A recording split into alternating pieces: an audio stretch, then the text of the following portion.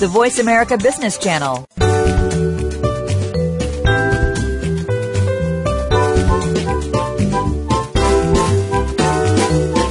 Are you ready for operational excellence?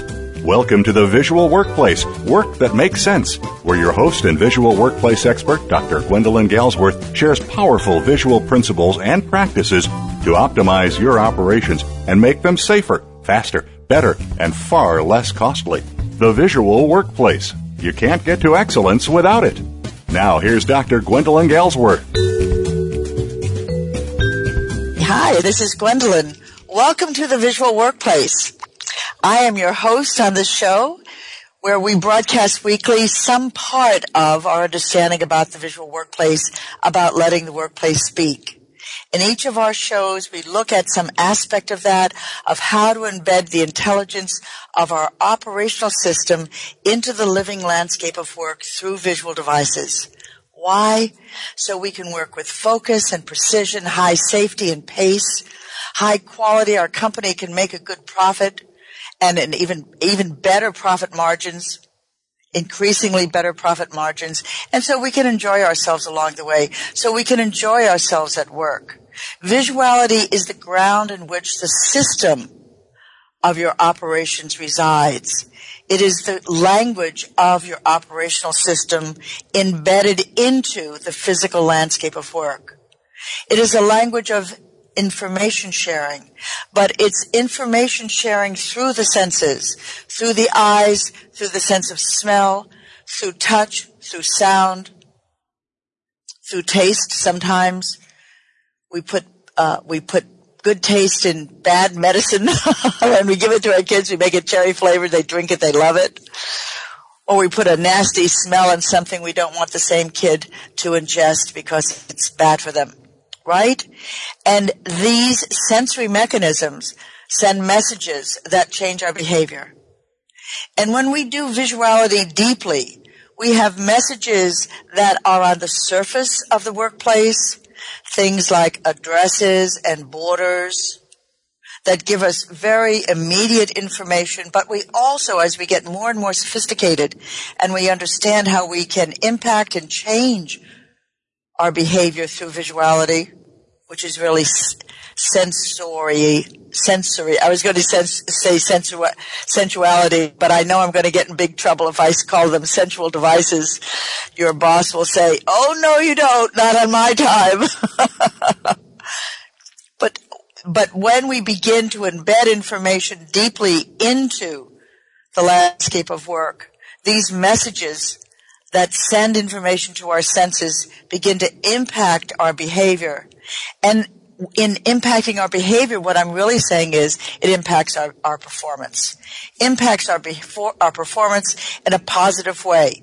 You could create a negative visual environment and impact people's performance against your key performance indicators, against your KPIs. You could construct such a thing. You could sabotage it if you were clever enough and elegant enough. People would say, "Why am I performing so badly?" And it's because your body, your senses, is picking up cues that's impacting that. So in visuality, we're really taking advantage of this wonderful chemical, physical event we call our body and our senses, which you barely notice at all. And we're harnessing them for a business benefit, but also so that we can flow in our work, so that we can have a sense of harmony and alignment and connectivity. So we can enjoy ourselves at work is the shorthand for that. The visual workplace is a system of those systems. It is the ground in which your operational systems reside. Not just point solutions, although they can be clever and interesting, but truly a language of information sharing. Not just devices strung together, such as separate words, but really the conveyance of meaning, of relevant, timely information that influences, shapes, directs, and expresses. And the result is we can express ourselves seamlessly. So today we're going to continue our focus. We're doing a series on smart placement, which is the location of function, the intentional location of function in order to be able to clear the flow, increase the flow, accelerate the flow, de-accelerate the flow at will. This is the fourth show in our series, which describes a way to recognize the importance of the placement of things. Because when we are placing things, we are really placing functionality, and how to harness that for business benefit. When I do this work, I do it as part of what you might call 5S. But many of the folks who have learned this technique just use it as a standalone methodology, kind of sub-methodology, because it is such an excellent way to clarify the environment and really see how to utilize and optimize the physical environment. Today we have moved along on our journey, and we're going to begin our focus on a set of specific smart placement principles. There are 14 of them. It'll take us 2 shows at least to get through them. I think you'll find them very interesting. The first set is very, very concrete. Second set is more conceptual. It's all about thinking. And as a viewing, well, let me make my announcements first, and then we'll jump into this, because I see that I am getting into the detail when I have just a couple of announcements. First, I want to thank you all for your emails. Many of them on last week's show on our smart placement mapping. We did the dream map or the could be map. And several of you mentioned that you saw a new way to use the usual so-called spaghetti mapping. And that you saw that you would be able to not just look at the spaghetti, but look at the triggers of the spaghetti. The spaghetti being the motion moving without working. And look at the triggers and understand that the triggers were because of the placement of function. There are other figures, but in this mapping, we are looking at the figures that are triggered by the layout of function. Others of you wrote, thank you very much, I love your emails, because you found my take on consensus useful. Remember, I defined it as the active search for disagreement until enough agreement is met for us to move forward together. And I'm glad that was useful to you. We'll just touch upon it again today as we summarize.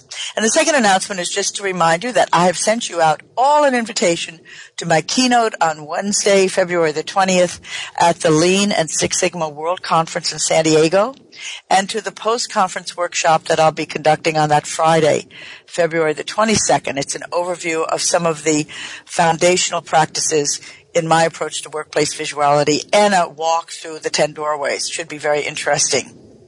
There's a flyer on this workshop on our homepage at visualworkplace.com. The lower right, you'll see it.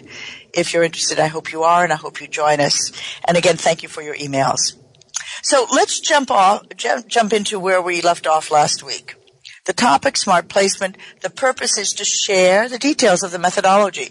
I am walking you through the methodology. When we do this, when we do the what is map, it takes about 2.5, 3 hours.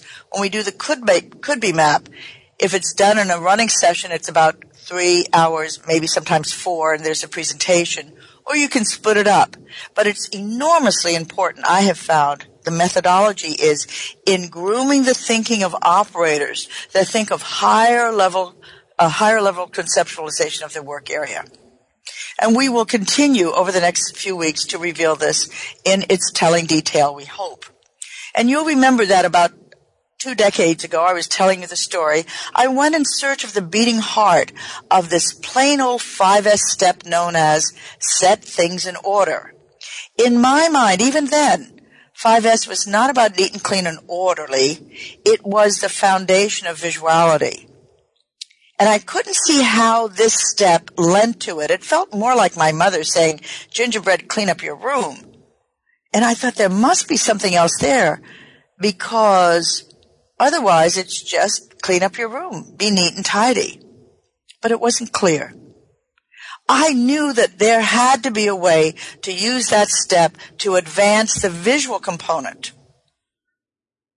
Because 5S has to reach a visual level of application. Why? Really only because I say so. And I want to explain that. This is not the Japanese way. This is not traditional 5S. But it is why in the West we've run into trouble with 5S. In Japan, 5S is not a platform for visuality.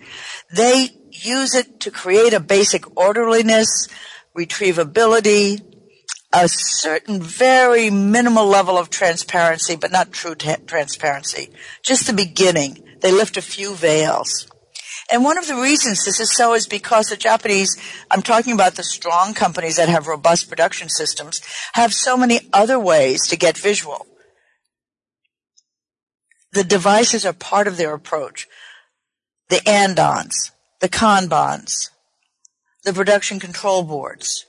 But they never codified their visual devices into a single framework of thinking. That was the glorious gift that I was given to unwrap, codifying visuality, finding a language for it, finding the language in it, constructing definitions and principles and practices. Because, I slipped into the Borg mind. Remember we talked about Borg, B-O-R-G, the kind of mind that turns everything into vanilla? Into the Borg mind about 5S in the 1980s. I tried to do it based on the Japanese book, and it didn't work in the West. It was boring, and in many ways, even though the Japanese are so aligned with the principle, the value of empowerment and respect for people, it felt disrespectful. It turned adults into children. It turned women into raving maniacs. Boy, they sure didn't like being pushed around to clean up the house.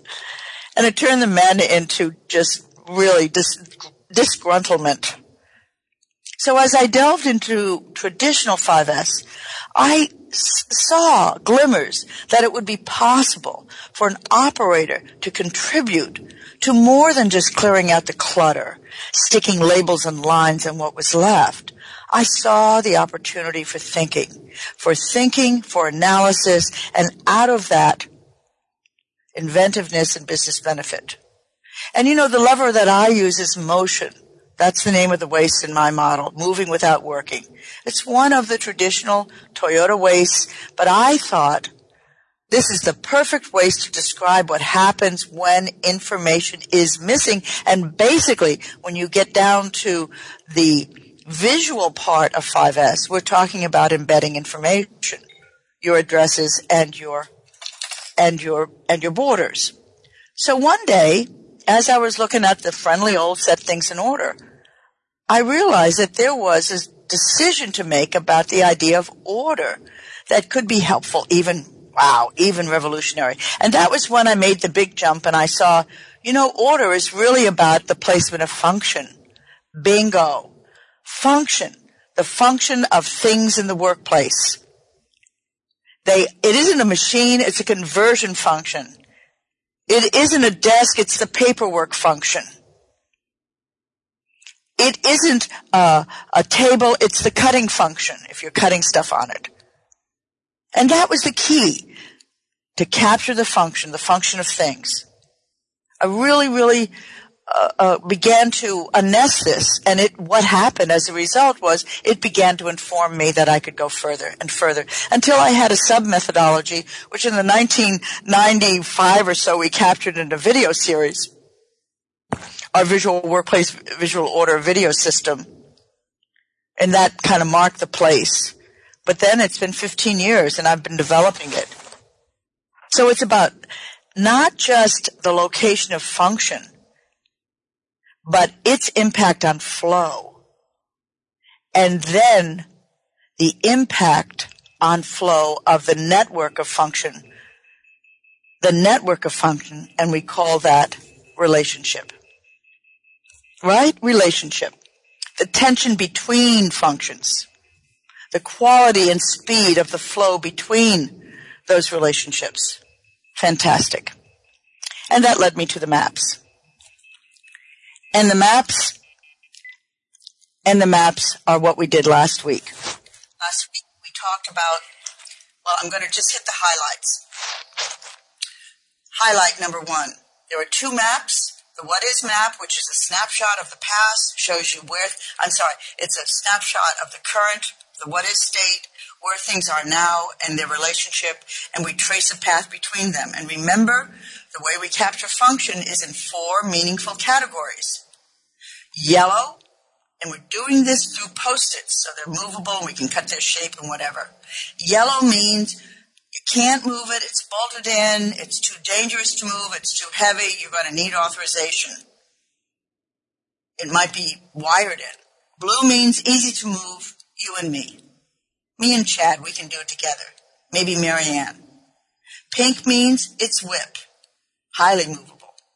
Green means consumable, also highly movable. Consumable bubble wrap and cardboard and stuff we just use up. Rags and gloves and whatever. And on the basis of that, we lay out our map as it is. We take that snapshot. And we study it. And we see things in it because we study it. We reach for insight, and the insight comes jumping up into our mind. Ah, we get it. Now I see why it takes me so long. Now I see why there's so much motion. Moving without working. I get it. Okay, I'm going to summarize the second map. We're sliding into a break. I shall be right back, and I hope you will too. Thanks.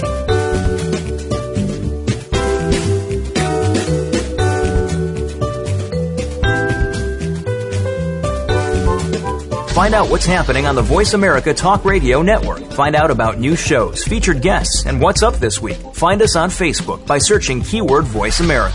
Are you ready to bring the power of the visual workplace to your company? Gwendolyn Galsworth, visual workplace expert and award-winning author, is available to help you harness and maximize that power. With nearly 30 years of hands-on experience, Dr. Galsworth shows you how through in-house seminars, site assessments, total company conversions, keynotes, coaching, and consulting. Learn about visuality through our books, DVDs, on-demand webinars, Visual Edge learning packages, and a host of other teaching materials. Enroll in the Visual Lean Institute and get trained and licensed as an instructor or QMI affiliate in any of our 9 core visual workplace courses. Keep your visual workplace going and growing. Visit our website at visualworkplace.com to learn more about workplace visuality, our products and services, and when Gwendolyn will be presenting near you. That website again is visualworkplace.com. When it comes to business, you'll find the experts here. Voice America Business Network.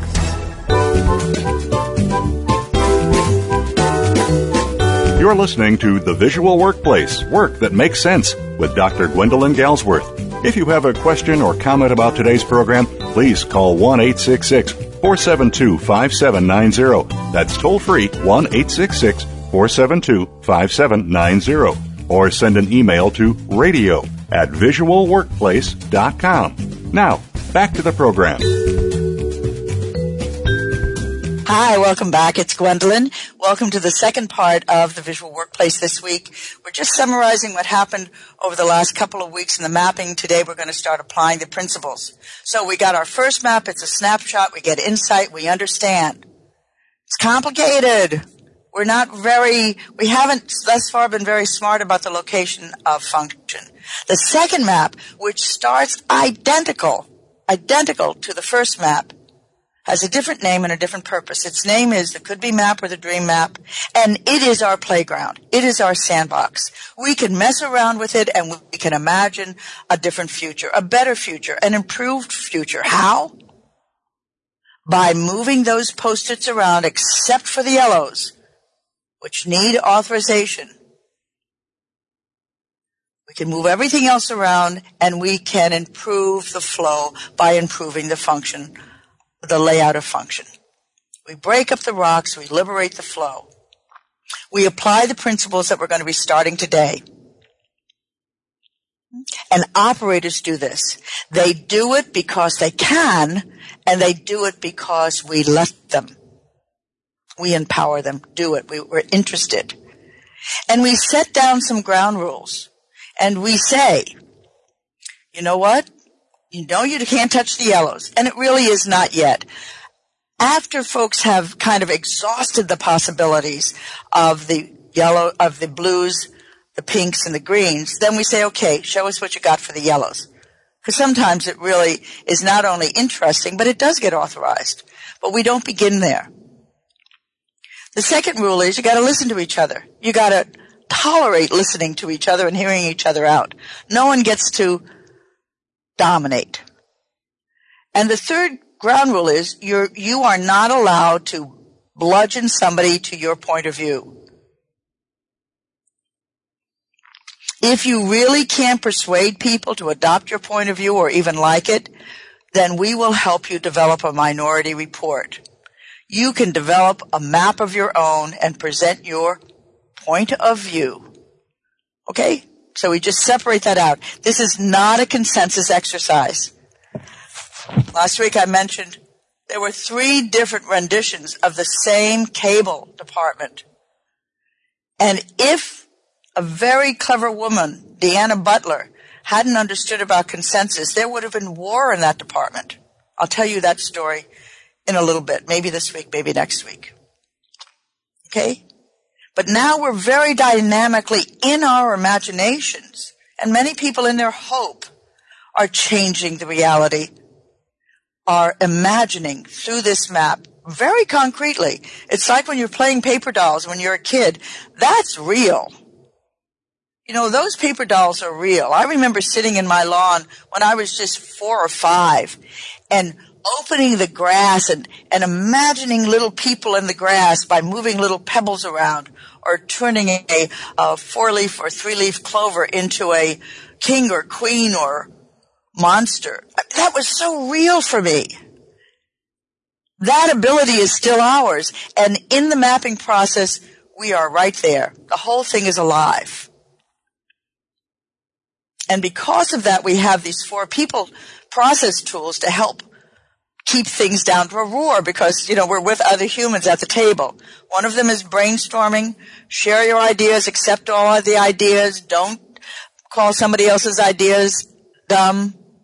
Keep your nonverbal comments to yourself. No squirming or sighing or muttering or rolling your eyes. That's the first of the 4. Second is appoint a gatekeeper.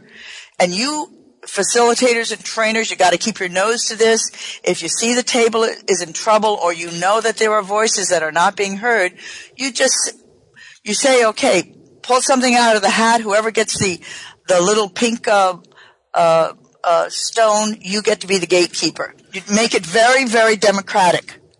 You make it very democratic. Okay, and then there they go. They have a gatekeeper. You use a talking stick if things get really rambunctious. And did I tell you about this at Trailmobile? At Trailmobile, this company had just shifted from being a privately held Trailmobile had just acquired it from a private owner, and the place was full of fear. It was being run previously, this is in Toronto, by somebody with a very, very heavy hand.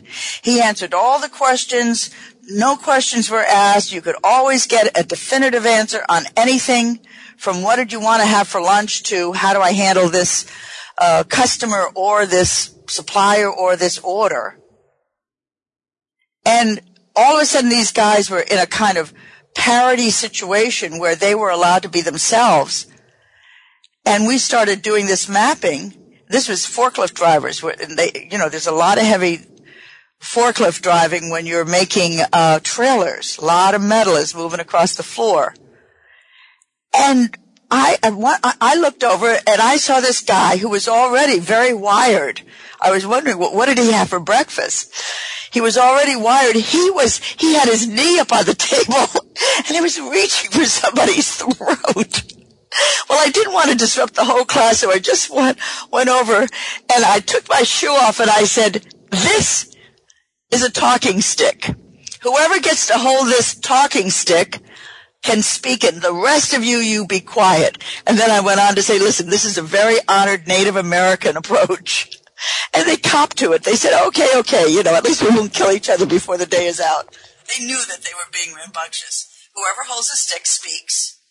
And when they're finished speaking, they put it in the center of the table. And of course, 7 other people lunge for it. But eventually everyone will have their turn to speak, and they'll speak in silence. And it's really important when you're trying to air differing opinions. It's really important.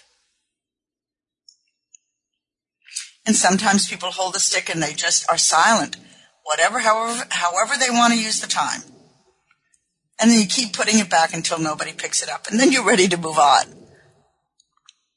If you want to carry out consensus, this is a really good way to start surfacing the opposition and giving people a chance to talk and be uninterrupted. So those people process tools, the fourth of which is the active search for disagreement until enough agreement is met. But that does not happen. You do not need to agree on the layout. If you are opposed to the layout and you find that your personal relationships are breaking down during the mapping process, just move over and do your own report. If you've got a good trainer or facilitator in the room, they'll grab somebody else who's been in the room as an observer or another coach, and that person will sit down with you and help you catch up.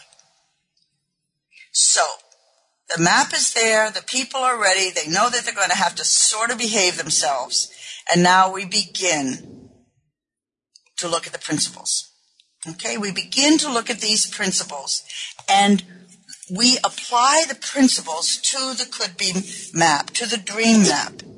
And the purpose of applying the principles, of course, is to reduce the motion, to clear up the flow, disentangle the flow. In smart placement, we look for ways to take a bite out of motion caused by the unintentional location of things, of functions in your area. So when you apply these principles, you will discover ways to accelerate the flow. The flow of what? Materials, people, information in and through and out of your area, simply by improving the placement of that function, by improving those locations. So I'm going to go through these principles. And as I announced last week, I've never shared these publicly before. They're my little babies, but it's time. I probably am going to be another 40 years on the planet, and I want to start sharing everything that I have now. It's one of the great glories of this radio show, that I'm able to really reach people that I would never have a chance to share what I've learned with. And I can do it through this radio show. How wonderful is that? So the first set, the ones we're going to start today, are they're the kind of easy to make changes on a basic level. You still should consider them. The second set are more conceptual. They're more abstract. And though these aren't harder to implement, the second set is sometimes more challenging to discover how they apply. So as a result of that, you know what's going to improve your thinking? Your ability to think visually will be increased by the second set. It'll help you to see more deeply and more completely, help you to see the layers. When we do this in a classroom, as I or a teacher, another teacher, facilitator walks through each principle, or through our webinars, we have this completely on big screen webinars that are pre-recorded.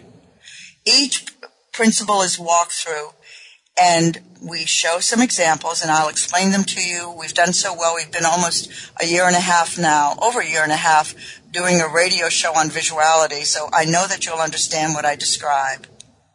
And people at the table, I'll call it you look for ways to apply it to your own work area, your own map. You can work solo, or if you're doing minority, you can work in teams. If you do a minority report, you can usually work by yourself. Okay, so the map is spread across the table. The could-be map is the second map. The first map is on the wall to remind you where things are right now, just taped up on the wall. And remember, smart placement begins with thinking. Only after you have considered all the principles will you decide which actual changes to undertake, and then that sets you up to go visual. Those actual changes you'll keep track on a flip chart, and I'll explain that flip chart. It's pretty easy. And you'll consider them all at the end, and you'll say, this, not that, I'm not sure about that. If you're with your group, you work that out. Okay? So I just want to say a word about when I said once you get those principles in place and you undertake the changes, then you get visual. Because I want to link in your mind this. Smart placement is an early and indispensable step on the way to visuality. Going visual means you add information to the functions you have smartly placed. Placing them smartly is important. Making that function visual and that placement visual is important, and then you go even further. All of this information is delivered visually without speaking a word, as close to the point of view as possible, through these things called visual devices. On the most complete level, the purpose of visual information is to show you at a glance how to use a function safely, correctly, precisely, and entirely. Let me say that again. On the most complete level, the purpose of visual information, let me see what I said, is to show you how to use function. And I think I said it in this order.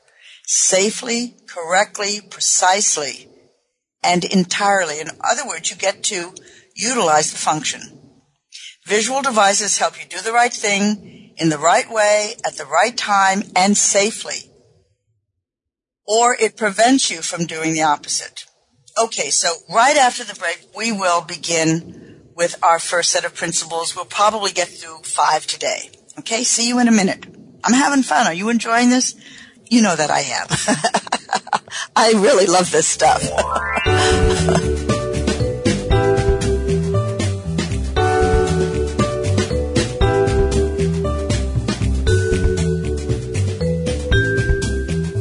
Stay connected. Sign up for our newsletter. Go beyond your favorite Voice America shows. Visit iradioblog.com. Are you ready to bring the power of the visual workplace to your company? Gwendolyn Galsworth, visual workplace expert and award-winning author, is available to help you harness and maximize that power. With nearly 30 years of hands-on experience, Dr. Galsworth shows you how through in-house seminars, site assessments, total company conversions, keynotes, coaching, and consulting. Learn about visuality through our books, DVDs, on-demand webinars, visual edge learning packages, and a host of other teaching materials.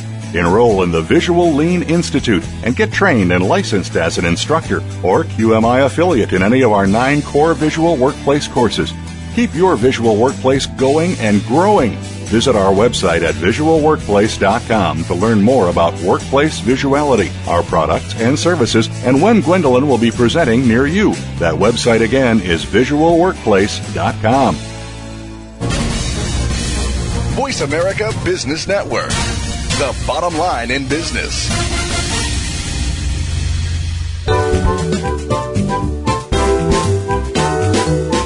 You're listening to The Visual Workplace, Work That Makes Sense, with Dr. Gwendolyn Galsworth. If you have a question or comment about today's program, please call 1-866-472-5790. That's toll-free, 1-866-472-5790. Or send an email to radio@visualworkplace.com. Now, back to the program. Hi, welcome back. This is Gwendolyn. Hi. Welcome to the Visual Workplace, our third segment, and today we are going into some more of the details of smart placement, the location of function, before we get visual. And I will also say to you that we are now beginning the principles, which is the purpose of this show.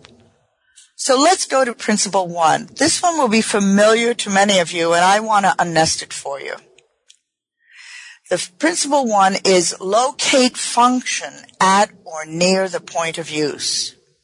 Locate function at or near the point of use. Many of you use this at Lean, this idea of point of use. But it is the first one, and it needs to be said in visual as well, because it's very important. So you look at the things in your work area, and you think about how often you use them. Do I use it daily, weekly, monthly, yearly? And based on that answer, you determine how near to or far from the point of use that item should be, that function should be located. In other words, how close to or far from, remember this word, your primary value field, where you add value.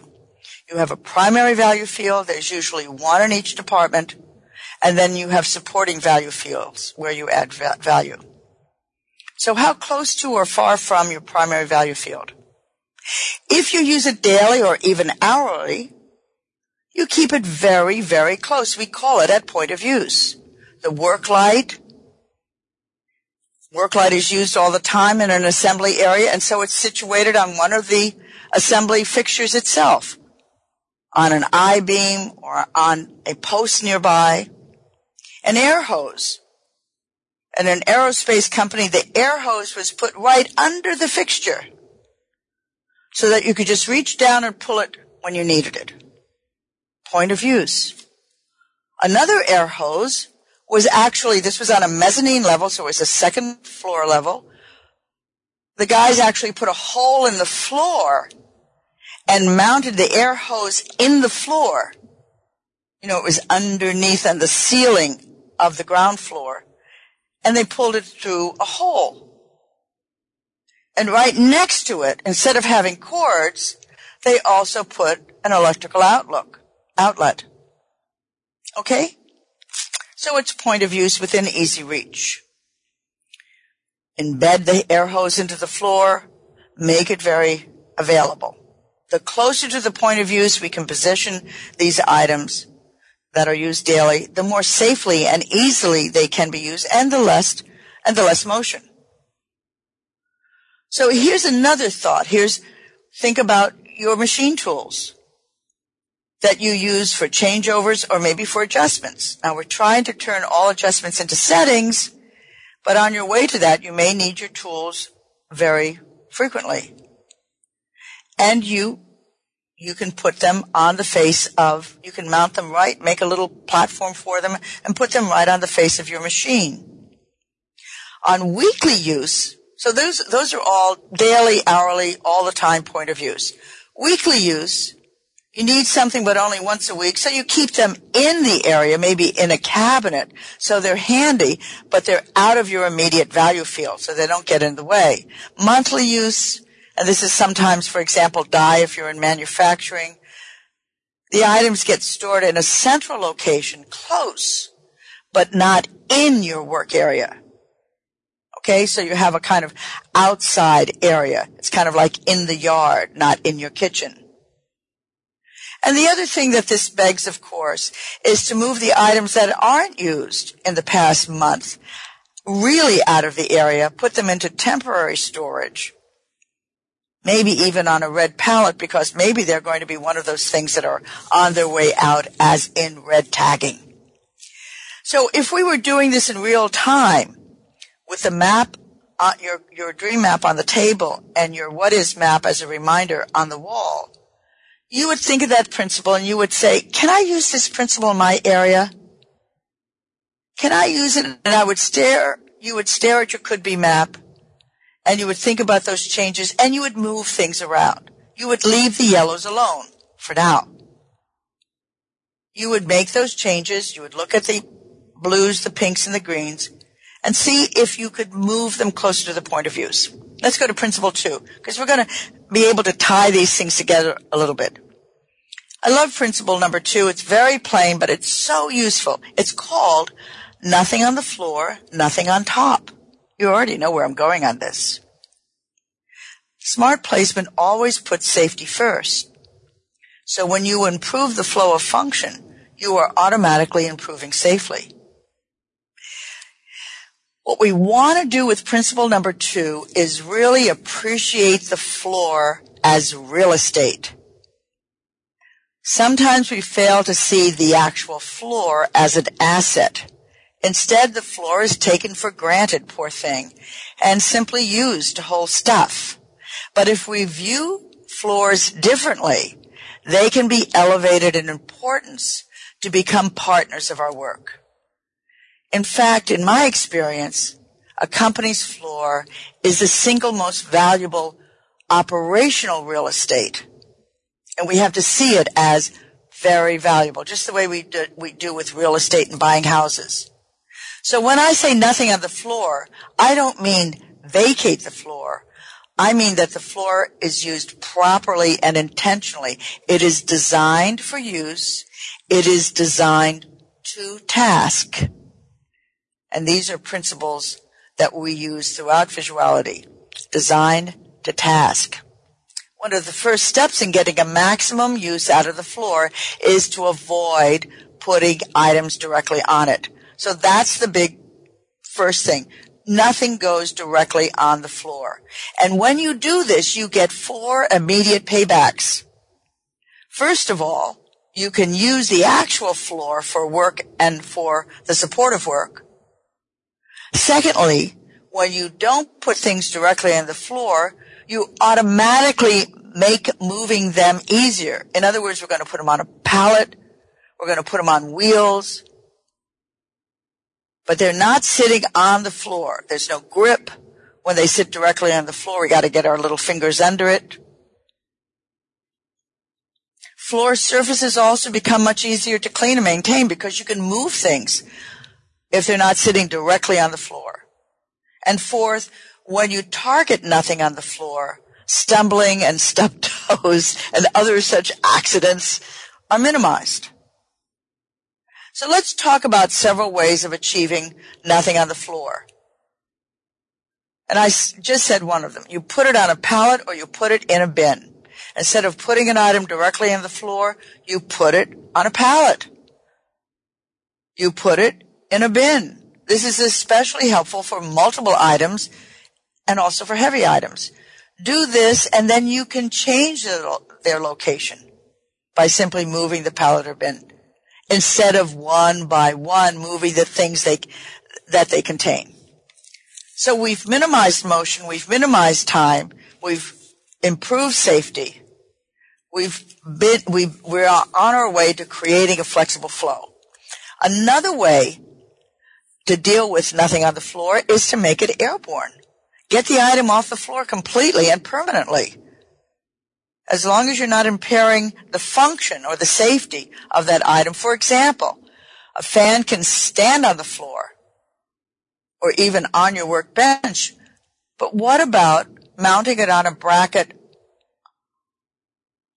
that you put on your bench or a bracket that's already on the bench, a sturdy bracket? You get the added benefit of not taking up valuable floor space or work surface space. Do you see what I mean? So these are simple changes in the location of function where you change the location and you've liberated something else. You leave it free.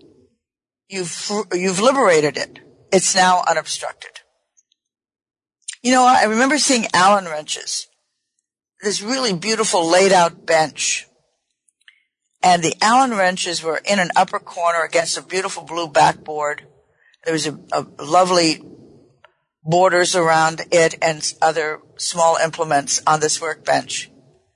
And we were talking about making things airborne. And I'll be darned, next time I came back to that plant, those Allen wrenches in the same holder, that holder was now affixed to the backboard, which was a kind of metal pegboard.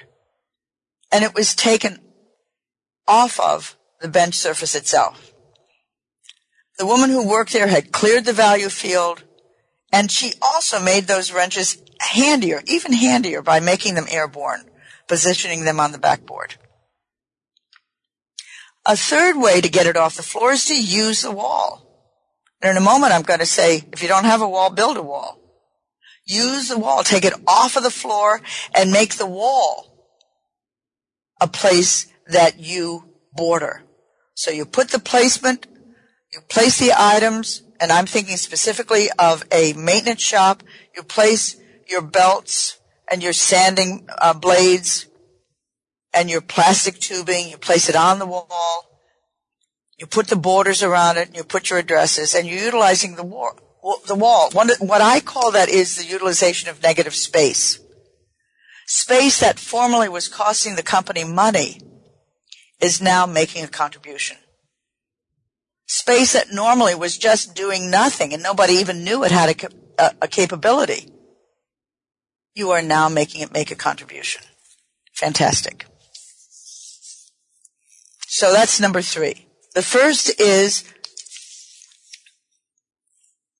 to put it on a pallet or a bin. The second is to make it airborne. The third is to use a wall. And the fourth is to build a wall if you don't have one. No spare wall space? Build it. Lots of examples of this. You create a partition or a backboard. You do it out of metal. You do it out of wood. You have a rack. You put it on wheels.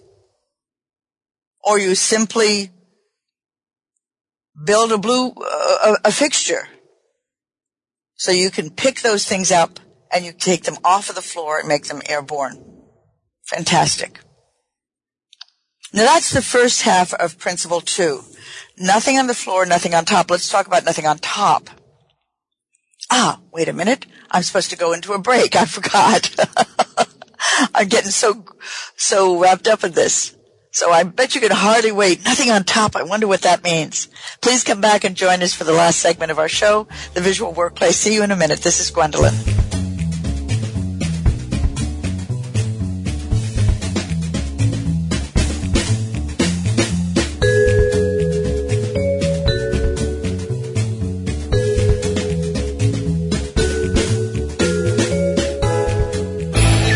The future of online TV is here. View exclusive content from your favorite talk radio hosts and new programs that you can't see anywhere else. Visit voiceamerica.tv today. Are you ready to bring the power of the visual workplace to your company? Gwendolyn Galsworth, visual workplace expert and award-winning author, is available to help you harness and maximize that power. With nearly 30 years of hands-on experience, Dr. Galsworth shows you how through in-house seminars, site assessments, total company conversions, keynotes, coaching, and consulting. Learn about visuality through our books, DVDs, on-demand webinars, Visual Edge learning packages, and a host of other teaching materials. Enroll in the Visual Lean Institute and get trained and licensed as an instructor or QMI affiliate in any of our 9 core visual workplace courses. Keep your visual workplace going and growing. Visit our website at visualworkplace.com to learn more about workplace visuality, our products and services, and when Gwendolyn will be presenting near you. That website again is visualworkplace.com. The business community's first choice in Internet Talk Radio. Voice America Business Network.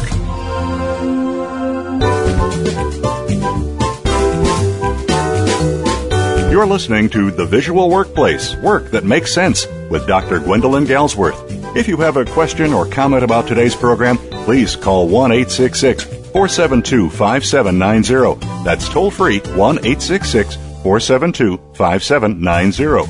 Or send an email to radio@visualworkplace.com. Now, back to the program. Okay, hi, it's Gwendolyn. I can hardly wait to tell you about this. Nothing on top. Oh, no, I don't mean that. No. I just realized I'm getting too excited about the wrong words. Welcome back to the Visual Workplace. We're doing Principles of Smart Placement. So the second part of Principle 2 says nothing on top. And have you noticed the tops of cabinets and those high shelves? They're like junk magnets. They get junked up because they're empty, and basically they stay that way. And one of the reasons why they are initially empty is because they're so far out of reach. But when we store things up high, we usually forget what's there because we can't see them. They're out of sight. And when we do need them and we reach for them, they come down right on our heads. Kaboom. That's the unfortunate result of putting things on top. So the lesson here is plain. Using out of reach, out of sight locations for storage is not at all smart.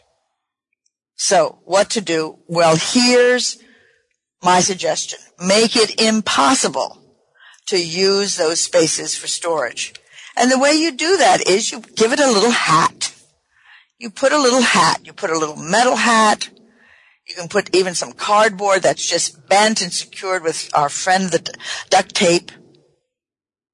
And the result is nothing can go on top. Nothing on top gets built into the real estate. You see what good visual thinking that is? We made it impossible not to embrace this principle. This principle has now has become part of the real estate. And that's principle number 2. Let's move on to principle 3. Let's see if we can cover 2 more. I don't think we can, but we'll try. Principle 3 is capture the full function. And this is something I worked hard on trying to find the right words for. So when work is flowing into and through your area, hospital, bank, manufacturing, you have to remember the full function of each item. And you have to take care not to build up obstruction. For example, you have a cabinet, and you may say the cabinet's function is to hold or to protect, to store things. But its full function, if it has doors, is also the swing of the doors.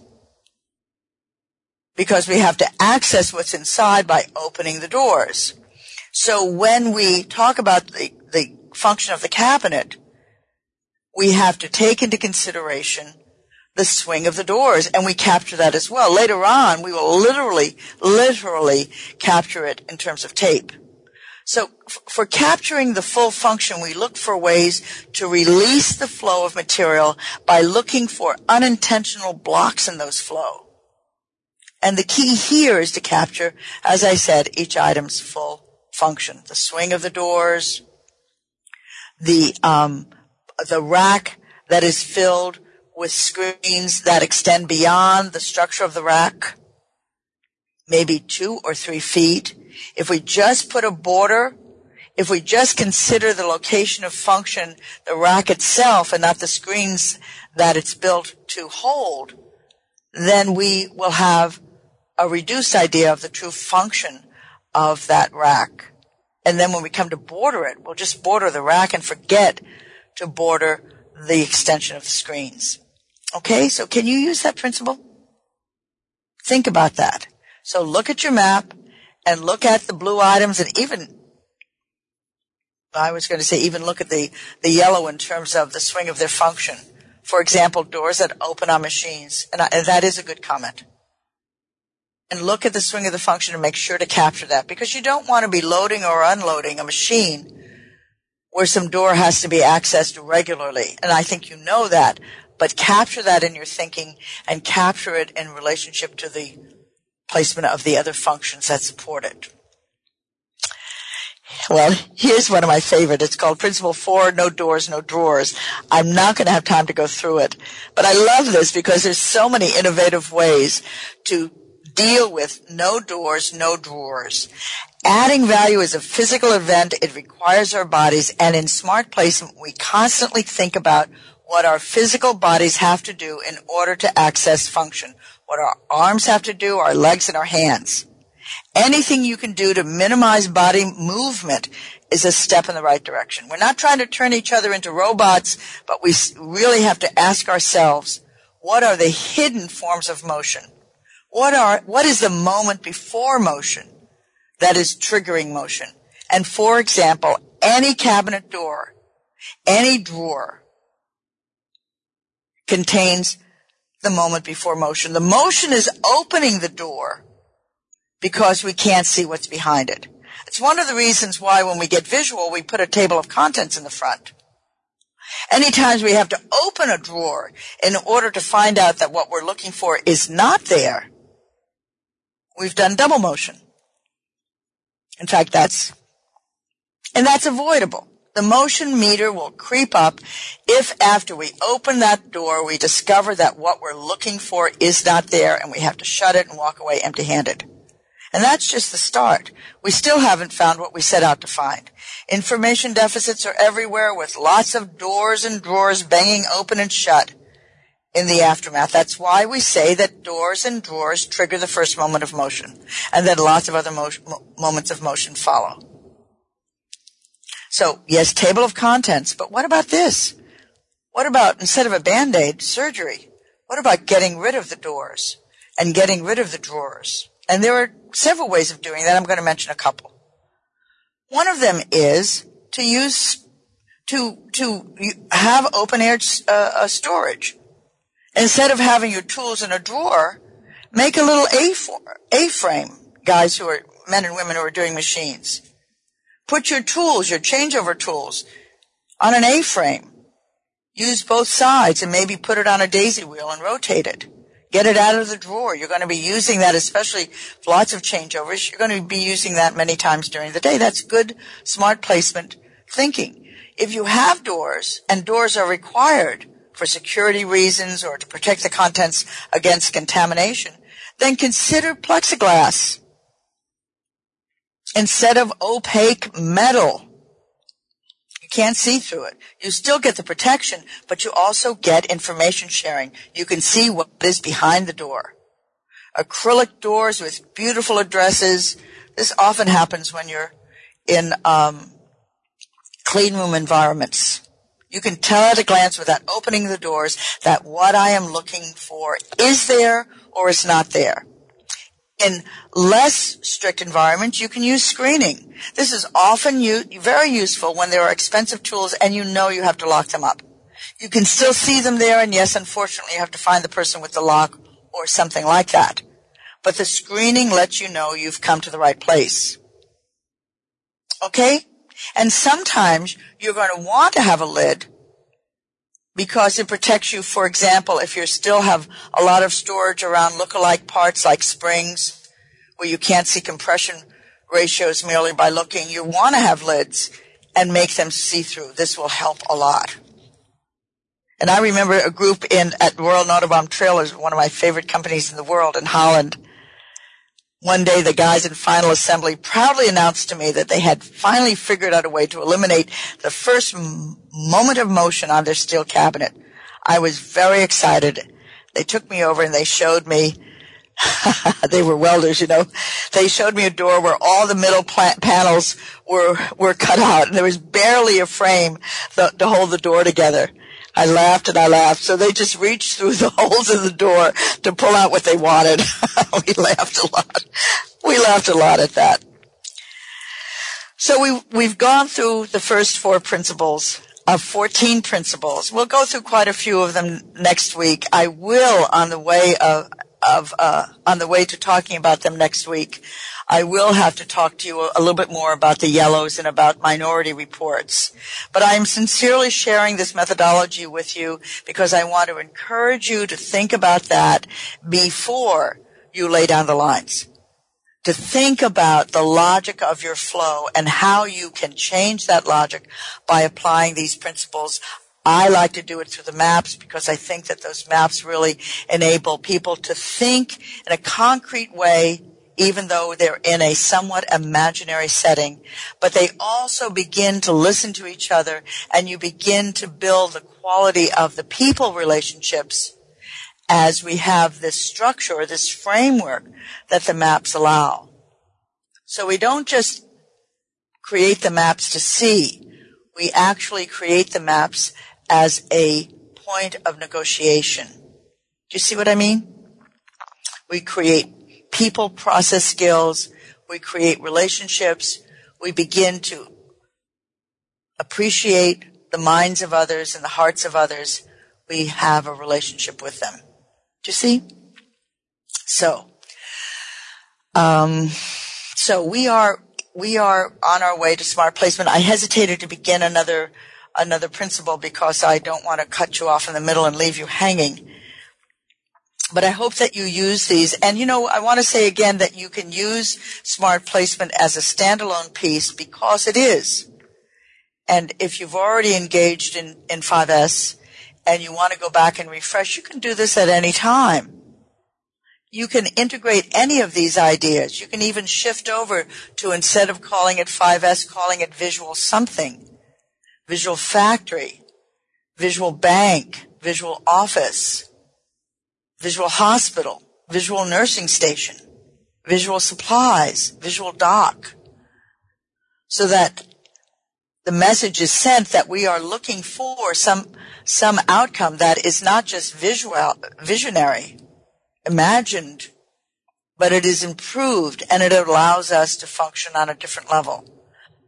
Not on a repeat level, not where we're just repeating tasks, but as we perform these tasks, the thinking part allows us to see them more deeply and more completely. When we really pay attention to our work, the work begins to talk to us. Begins to talk to us and reveals its secrets. You do this with your children, you do this with your pets, you do this with your spouse, you spend some time with them, and you just observe and stay in relationship, and suddenly you see things that weren't revealed to you before. It's the same way in the workplace. The workplace is alive. You certainly know that I am a proponent of that. The workplace is alive. It has much to teach us. It isn't just a building. Okay? So please think about these things. We want to let the workplace speak, but we also want to have a dialogue with our work. I hope that you can put to good use what we've discussed here today. I look so forward to the next time. I'm going to sign off now, and the next time we meet, we will continue with our march through smart placement. After that, we're going to go deeply into borders, much more completely than before. As I told you at the beginning of, in December, that we're going to go through now and really get into the details. I've given you the scan, and now we're going to get to the nitty-gritty. We're going to get to the blueprint of the Death Star. We're going to know how this darn thing works. So this is Gwendolyn Galsworth. I had a great time with you today. I look forward to the next time, and now I'm signing off. Thank you. We appreciate your joining us this week for The Visual Workplace, work that makes sense.